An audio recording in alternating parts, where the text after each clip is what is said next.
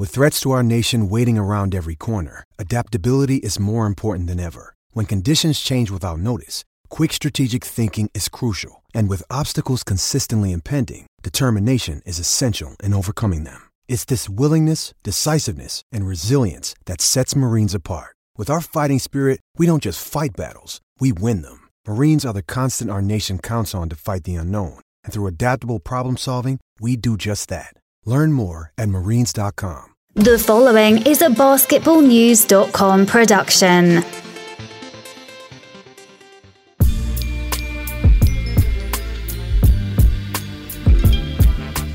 Welcome to the Alex Kennedy Podcast. This is episode number 5. Be sure to subscribe on Apple Podcasts, Spotify, Stitcher, wherever you listen to podcasts. Also, leave us a rating and review if you have a second. It really helps us out. It's the best way to show your support for this podcast and to help us grow. Today, I'm joined by best-selling author Jeff Pearlman, who has written 9 fantastic books. His new release, 3-Ring Circus, Kobe, Shaq, Phil, in the Crazy Years of the Lakers Dynasty, is available now. You can find a link in the description of this episode, so be sure to check that out. And you can follow Jeff on Twitter at Jeff Pearlman. Jeff, thanks for joining me. How are you? I'm good. I'm tired, but I'm as you notice, I'm wearing my Tampa Bay Buccaneers Tom Brady shirt. So I feel very throwbacky today.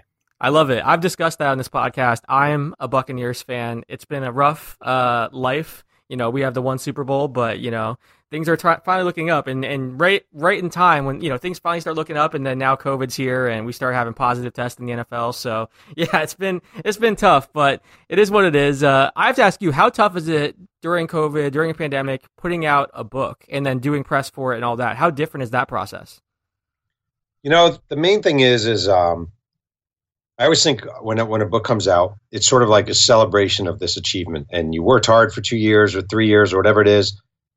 And it's really exciting to go different places and maybe do book events or go to a studio and all that stuff.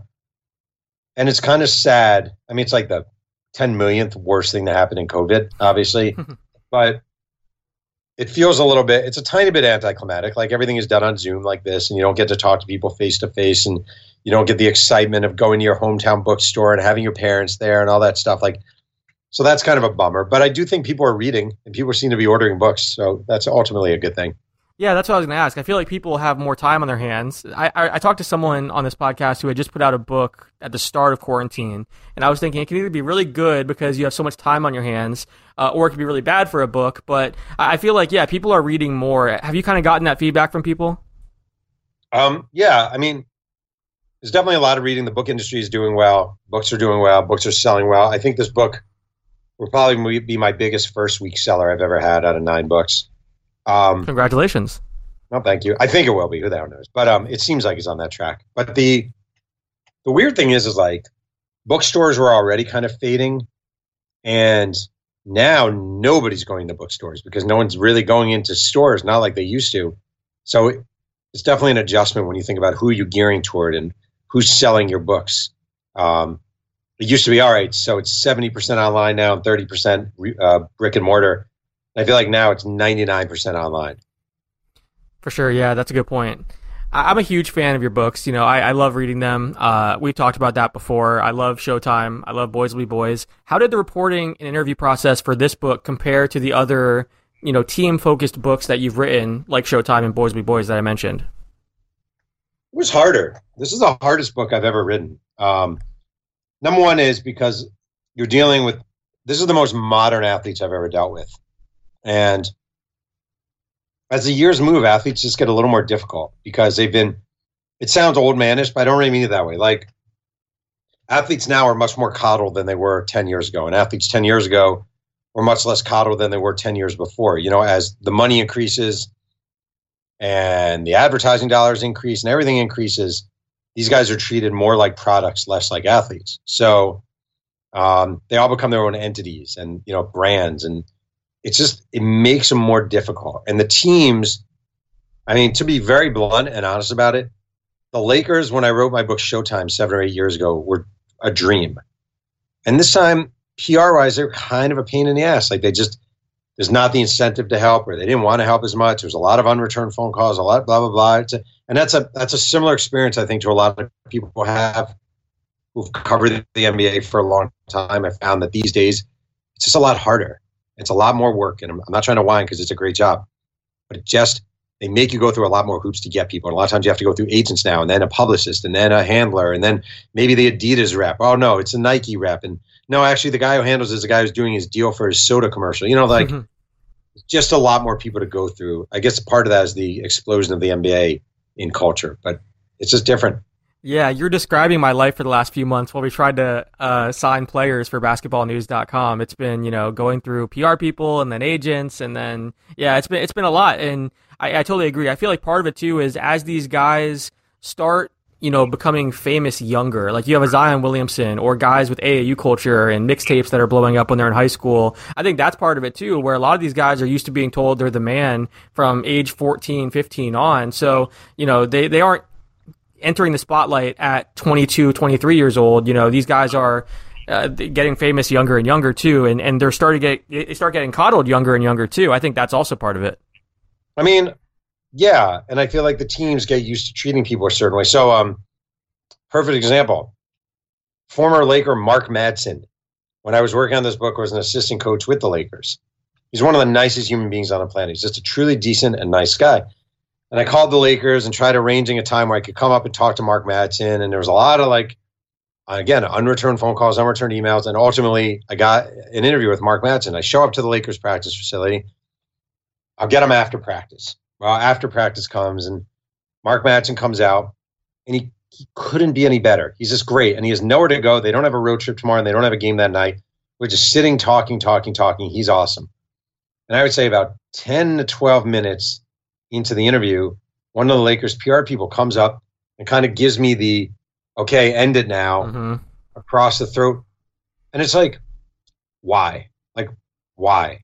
He's not going anywhere. He's Mark Madsen. He's not LeBron James. He's happy to be talking. This is all great.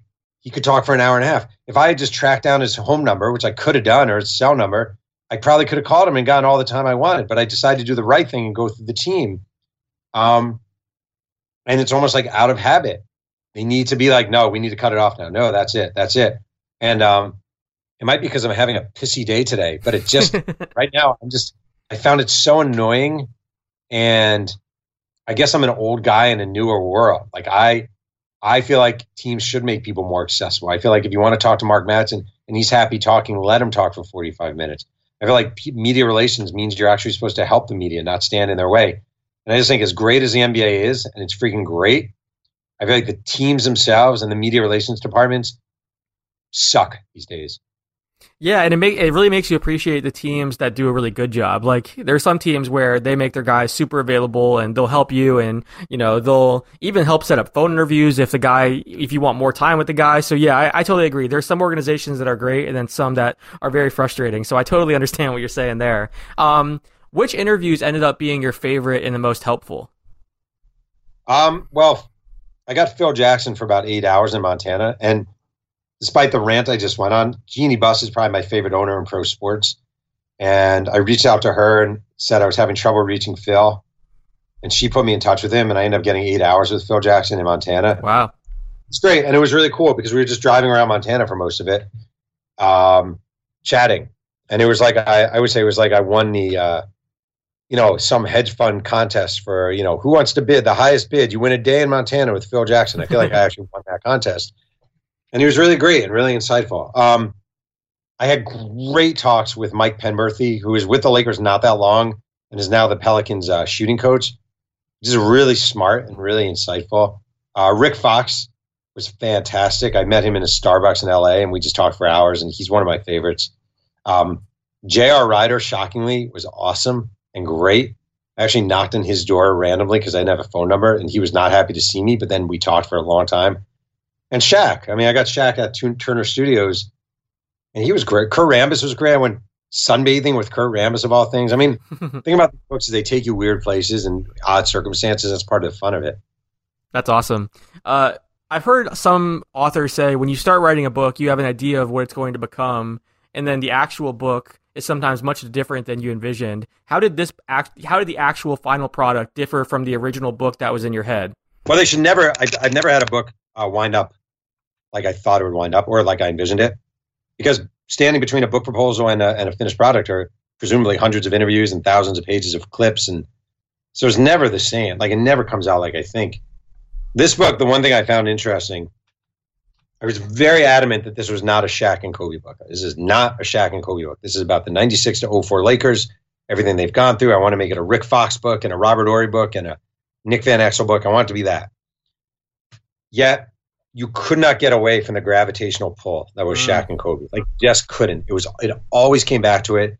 Whoever you were talking to always came back to them, to the relationship, for good or for bad. You're talking to Rick Fox about Canada, and all of a sudden you're talking about his relations with Kobe. You're talking to Nick Van Exel about growing up in Wisconsin. All of a sudden you're talking about Shaq's arrival. They were such a huge part of this thing, and kind of the two parts of the engine that really got it revved. You just couldn't escape them, which I didn't expect to the degree I encountered it, which is fine. It worked out okay. That's really interesting. I think some of my favorite parts were, you talking about the teammates and some of the lesser known guys. I think you do such a great job of that in all of your books, of finding really new, interesting anecdotes, and getting stuff out of, everyone in the roster, top to bottom. So, for example, one thing that you wrote for us at basketballnews.com too, and I know you've mentioned this elsewhere, but Shaq being the best star teammate ever, and talking about, him setting up dates for Mark Madsen with Mormon girls, and, offering to pay for people's funeral and things like that. Can we talk about what you kind of learned from different teammates of Shaq's over the years, and what kind of separates him as a teammate? I mean, I think part of it is he's really sensitive. He's really sensitive. He's sensitive to people's needs. He's sensitive to their feelings. He wants you to like him. It means something to him. Like Kobe, this is not a dig at Kobe at all, because it doesn't mean he's a bad. He didn't care if you liked him. Like, he really didn't care. He did not care if his teammates were like, Kobe's the best guy in the world, or Kobe. It didn't matter to him. It was insignificant. For Shaq, it was painfully significant.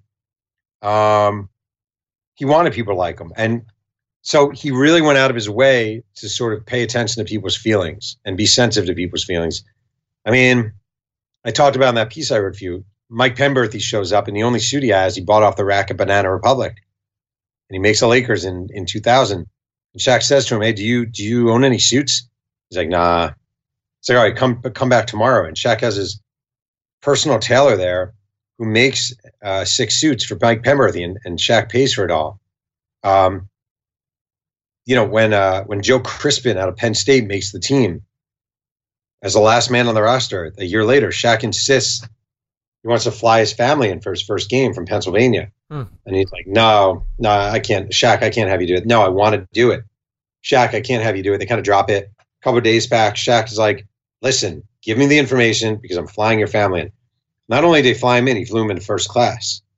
He just, like, the level of kindness, decency, empathy, understanding, I've never written about. The only teammate who even comes close is Brett Favre when he was with the Packers, as far as just crossing racial, geographic, age lines. The only 2 guys I've ever seen like that are Favre and Shaq.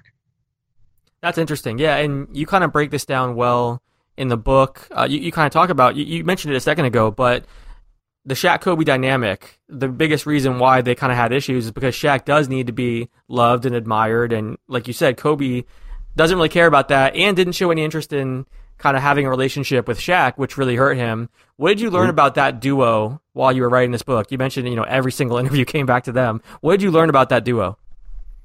I mean, what I found really interesting is people say, they had a lot of interesting role players. Like, they had very unique role players. They had Rick Fox, and they had Robert Horry, and they had, over the years, John Sally, J.R. Reed, Derek Harper, Ron Harper, Karl Malone, like all these guys.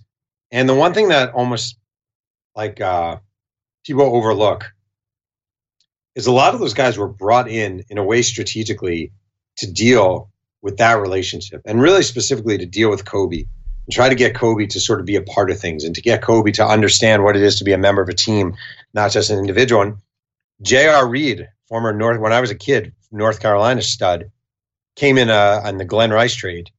And he said one day, Jerry West came up to him and said, I really like the way you deal with players. Can you sort of help maybe Kobe learn how to be a better teammate? Jerry's like, yeah, absolutely, I can do that. So, they start traveling. Hey, Kobe, why don't you come in the back of the plane? We're all playing cards. Nah, I'm good, man. Hey, Kobe, we're all going out to eat. You like Italian food? Let's go get Italian food. Nah, I'm okay. I'm not hungry. Hey, Kobe, you want to go see that new movie? It's out. It's supposed to be great. Nah, I think I'll pass. And he finally went back to Jerry West and said, there's nothing I can do. And there's one moment when Shaq takes most of the team on the road to a really fancy seafood restaurant on him. They ask Kobe, does he want to come? Nah, I'm good. And about a half hour later, he shows up in the restaurant, gets a table for one, and is sitting there reading a book. Yeah, that's amazing. Yeah. So I just think, I feel like we like our duos to be buddy-buddy. Like we do. We like our duos to be buddy-buddy. And this one couldn't be buddy-buddy because they were just so different. Like it wasn't made to be buddy-buddy, but they were effective on the court, and that's really what mattered. Well, and you open the book with a fantastic story about Kobe punching Samaki Walker, and it says a lot about Kobe and how he was carrying himself at that time. He was uncomfortable in his own skin. He was trying to seem tough, which you kind of allude to. Do you think growing up in Italy and never quite fitting in is kind of what caused Kobe to act like that and not care about what anyone thinks of him or having those relationships later on? I think there's a long history of kids who are brought up to be stars, whether it's actors, whether it's musicians, whether it's athletes, where something tends to be missing in their development. I just think there's a long list of child stars who missed something, either because they were homeschooled, they never went to the prom, they never went on a date, they never smoked a cigarette, they never smoked a joint, they never, whatever. Like there are things that some people miss. Kobe was brought up in Italy, only African-American kid around, moves to the leafy suburbs of Philly, Lower Merion, one of the few African-Americans around. His dad is famous. He's a star in Italy. Kobe is a prodigy. Kobe has a shoe deal at 17. Kobe's taking Brandy to the senior prom. He has a press conference at his high school to announce that he's going to the NBA. Boys to Men is there. The members of Boys to Men are at the press conference. Like he never had, you're supposed to get a flat tire and not know what to do with your car at age 17. You know what I mean? Like you're supposed to ask someone out and she says, I would never go out with you. And you feel horrible. Like all those things you're supposed to have because they build something in you. And I just think when he showed up at the NBA, barely 18 years old, he didn't have those things. He just didn't. And it's really hard to catch up when you don't. So I just think he looked cool. He seemed cool. He played cool. He was a Laker. There's nothing cooler than that. He was making millions of dollars. But I just don't think inside of him he had what it looked like he had. Yeah, there was an agent I talked to for an article at Hoops Hype, I think it was about 2 years ago, and they kind of made the same point that they're talking with these guys and get to know them really well. And yeah, I mean, a lot of times they're just not quite there developmentally, or they missed, some different things because when they were 15 or 16 years old, people were viewing them as a meal ticket. They never faced rejection. They were the most popular person. And sometimes they're, city. It's a different way of growing up. And I think it leads to some of these things that you're talking about. So yeah, that's a great point. I have to ask this, the book was already done when Kobe passed away, and it chronicles Kobe when he was younger and somewhat difficult and immature. I think your prologue was great, and, you and I talked actually shortly after the accident happened. I remember, you were kind of concerned how people would think, how people would look at the book because it doesn't necessarily, it's not a celebrity book after a guy's passed away where you're just sharing only positive stories and looking back. It's a very honest view of who he was at that time before he became the Kobe that was a champion later on and everything. People talk about celebrities differently after they've passed away, and that's something that you've kind of talked about. Did you change anything after Kobe passed away? And if you were writing the book now, after Kobe's death, would you do anything differently? That's a good question. I did not change anything. I just added, as you said, a 3-page author's note at the beginning of the book, sort of just making the case that someone at 41 isn't who they were at 25, and that if you're going to read this book, don't make it the final judgment on Kobe Bryant. It's just a period of his life. It's a growth period. I wouldn't change anything. I just wouldn't, because I just, at the end of the day, for good or for bad, and there are flaws, and there's a lot of arguments to be made all over the place.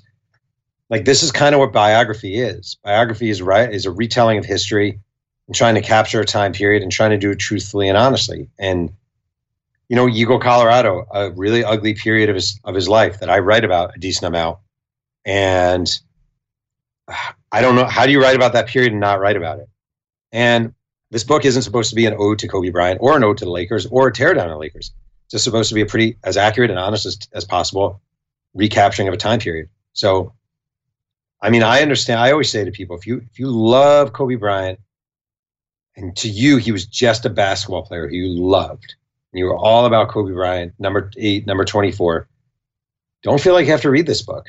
You know, like there are things you're not going to love everything about him. You'll learn a lot about him. You're not going to love everything about him. And if you're just, there's nothing wrong with loving an athlete just because you love what he gave you as an athlete and the memories you had watching him shoot jumpers or dunking or whatever. Like, that's fine. So you don't have to. But it's not my job to sort of, you can't change history. And to rewrite it just because someone died young, wow, his death is tragic and awful and horrible, and I wish it never happened times a million. You can't just rewrite it. It's just not honest. I think Kobe would agree with that. You know, whenever he was on my podcast and, you know, he's given some interviews, or he gave some interviews, you know, prior to passing away, obviously, and he would talk about some of these things, and I think he regrets how he kind of carried himself back then. So, I mean, I think even he would agree that, you know, he evolved, you know, he matured, he became a better person, a better teammate. You know, he's talked about kind of learning from that period. So I think even he would feel that way. So yeah, I mean, I agree. I think you can't kind of leave certain things like that out, and it's all part of his journey, which is, I think, something that you kind of wrote in that author's note about. It lets you see what he was going through at that time and how he kind of became this final product toward the end of his career, and, you know, who he was before he passed away. So, you know, it was a tragedy and a tough situation as a writer as well, you know, trying to figuring out what to include and what not to include. But, you know, as you said, the book was already done. And I think if you're a Kobe fan, you're not going to come away from this hating Kobe Bryant. I think it's really interesting details and stories from his time when he was a young, you know, more immature player. So I think you did a really good job with it. I have to ask you, you know, what were some of your favorite stories or favorite things that you learned while doing the interviews and reporting for this book? Well, my favorite guy to write about, there are actually 3 guys who are my favorites. It was, I love guys like this. I love Dennis Rodman's time with the Lakers, which was short. I love Cedric Ceballos because he nicknamed himself Chice, short for franchise, I'm the franchise player here, which is awesome and ridiculous. But my favorite was J.R. Ryder. I love J.R. Ryder, who was there in 2000, 2001. 3 things about J.R. Ryder that just bring me joy beyond belief. And I interviewed him, and he was awesome. Is number 1, he missed 3 days of practice because his car broke down, but he only lived 300 yards away from the practice facility, which I just think is awesome. Number 2, he was late to a shoot-around because he overslept. So he asked the hotel front desk clerk to write a note that he could give to Phil Jackson saying that the hotel forgot to give him a wake-up call. So J.R. Ryder walks into practice late and hands Phil Jackson a note from, like, Tim, the front desk clerk at the Hyatt, saying, "Dear Coach Jackson, please excuse J.R. Ryder's lateness. We forgot to give him a wake-up call." And then number 3 is when they were in Toronto, they were leaving and they had to go through customs into the U.S., and the drug dog just started going crazy when J.R. Ryder walked by, like snarling at J.R. Ryder. And J.R. Ryder was pulled into custody and detained for a long time, and they found nothing on him. His tracksuit smelled like marijuana so thickly. I don't know if thickly is the right word. It's such a thick odor of marijuana that he was detained for a lengthy period of time because they were convinced he had it on him. That's how much he liked marijuana, that he was just a walking smell of marijuana. And he was just great. God, I love characters like J.R. Ryder. They make a book, they bring joy, they spark joy. I went to see him. He wasn't happy to see me, and then he talked to me for 2 hours. It's probably my favorite guy from the book. That's awesome. You mentioned Phil Jackson. You know, you spent time with him.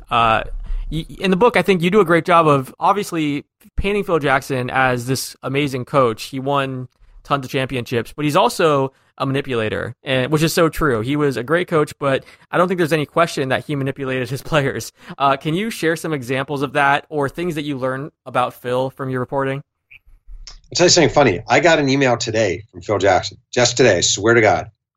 And he wrote, "Jeff, what was the name of the baseball book you sent me a couple years ago?" Because I sent him a book after I interviewed him. And he called it A False Spring by Pat Jordan.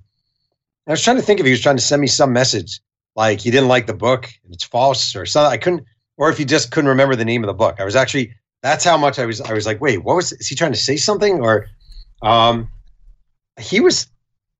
thought in hindsight, an even better coach than I kind of thought just as an observer from afar.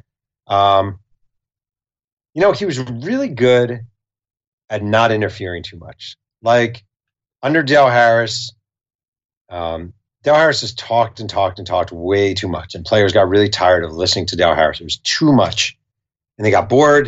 And they tuned him out. And Nick Van Exel, Dale Harris marriage was terrible, and just sucked. Then they bring Kurt Rambis in, interim coach, but possibly going to get the job full time, and he just babied Kobe Bryant, and that drove Shaq crazy.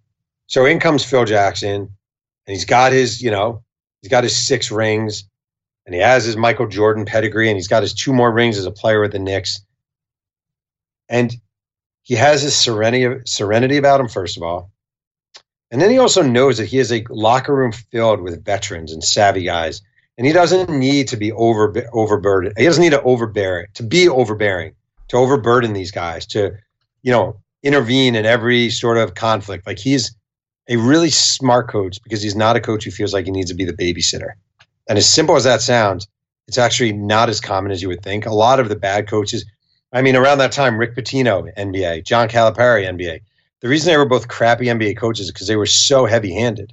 They just couldn't do it. Phil Jackson was not heavy-handed.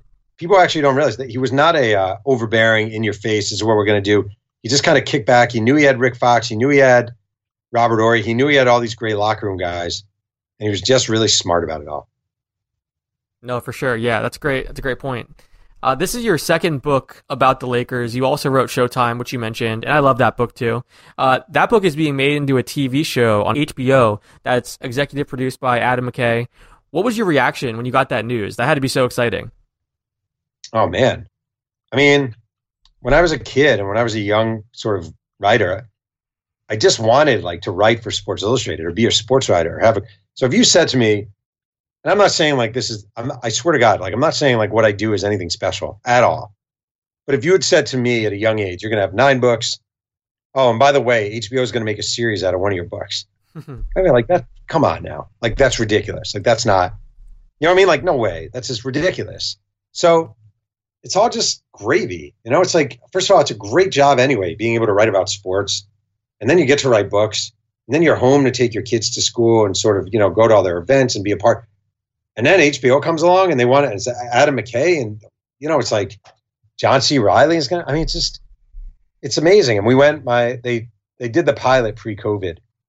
And they gave my wife, my kids, and I little cameos, it was one of the best days of my life. It was so just thrilling, truly thrilling. I hope everyone gets at least one day like that where you're just flying on top of the world and all the candy bars are free. And it's you see your, it's just crazy. It's unbelievable. Honestly, it's one of the thrills and highlights of my life. That's awesome. That's cool that you guys got cameos too.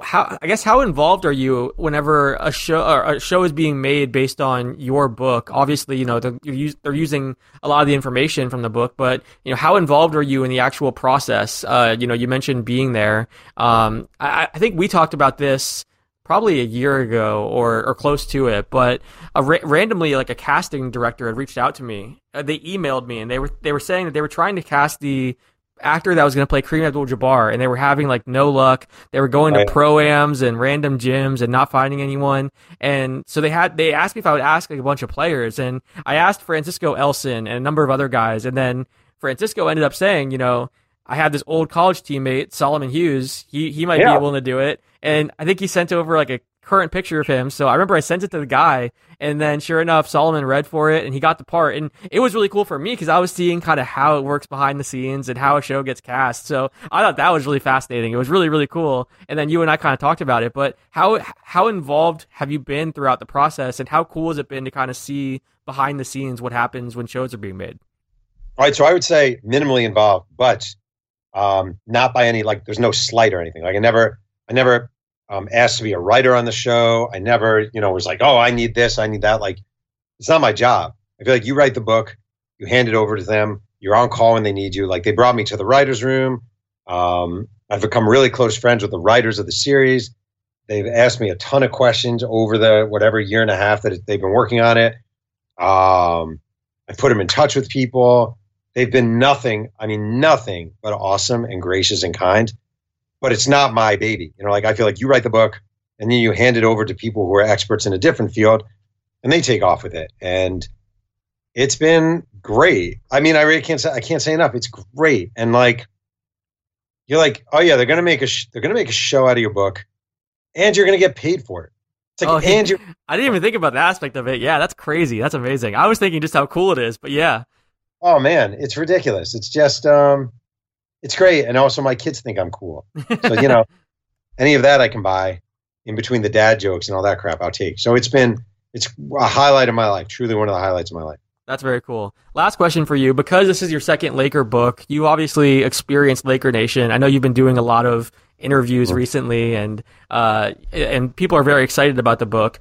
I feel like I've always told people this. Laker fans are, I think, the most passionate. There's a ton of them. Every time we write a Laker article, it just blows up. There's so much attention. What's it been like now writing 2 books for, I guess, not just for Laker Nation, it's for all basketball and sports fans, but, what's been your experience with Laker Nation? So it's interesting. I'm an East Coaster. I grew up, Mets, Jets, Nets, Islanders, and New York fans. New York fans are badass, and New York fans don't take shit, and New York fans complain a lot, and I'm just like them. I was brought up to yell, "You suck" at the pitcher when he walks off the mound. So that's kind of how you're raised. And LA fans are so different, but I don't think they quite fit the cliche people say. Like there's the cliche of Dodger fans showing up 2 innings into a game, which is probably true a little bit, but a lot of that is traffic. I find Laker fans to be very passionate. I'm not just saying this, very knowledgeable, not quite as intense as New York fans, as in that intensity where you see a vein bulging out of your neck kind of intense, and really committed to the team. Like they're not fair weather. I don't find Laker fans fair weather fans. I don't find Clipper fans really fair weather fans. And the thing that's been amazing, I'll tell you the thing that's dazzled me, or not dazzled me, but surprised me. I was really ready for a lot of people to give me a lot of crap about this book and how dare you write about Kobe and blah, blah, blah, blah, blah. And the thing I've heard over and over again is, I'm not just saying this, is like, we knew this about Kobe. Like this, we knew this about Kobe. There's a side of him. Right. And it's fair to write about it. Like as long as you're fair about it and you're fair in the way you wrote it, it's fair game. What are you not supposed to write about? So that's been really refreshing. And I think the love affair with Kobe, first and foremost, I think was about his doggedness, his work ethic, his commitment, showing up at 5 a.m., being the last guy out of the gym, and nothing you could read about him anywhere takes away from that.